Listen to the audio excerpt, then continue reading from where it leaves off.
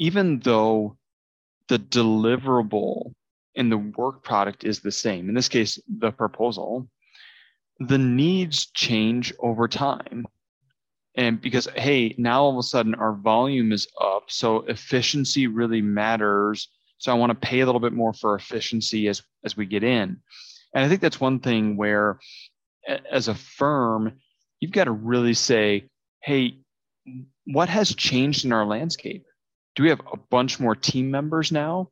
Have we grown the number of clients? Have we shifted the focus of our services? Those changes tend to either put more light or less light on certain tools and problems / opportunities, right? And so, yeah, a tool may have served you very well for a long period of time. That doesn't make it and now it doesn't. It doesn't make it a bad tool. Something didn't suddenly fail with that tool. It's just your current stage of business has now highlighted a different set of problems or opportunities. And so we have to evaluate the tool usage based on that. I think where firms really find themselves in trouble is they make a lot of shifts. Hey, we hired 5 or 6 staff persons 2 years ago. And now we're starting to look at our tool set.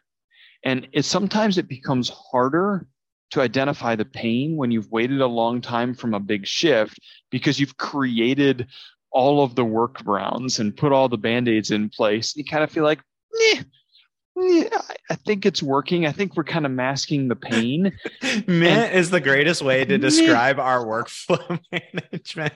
It gets the job done 100%. But if you look in the background at all the things that I've created, and I have a background in it. So, I mean, it's in my eyes, it's a lot more Band-Aidy than on the surface level where it always just works. But in my eyes, it's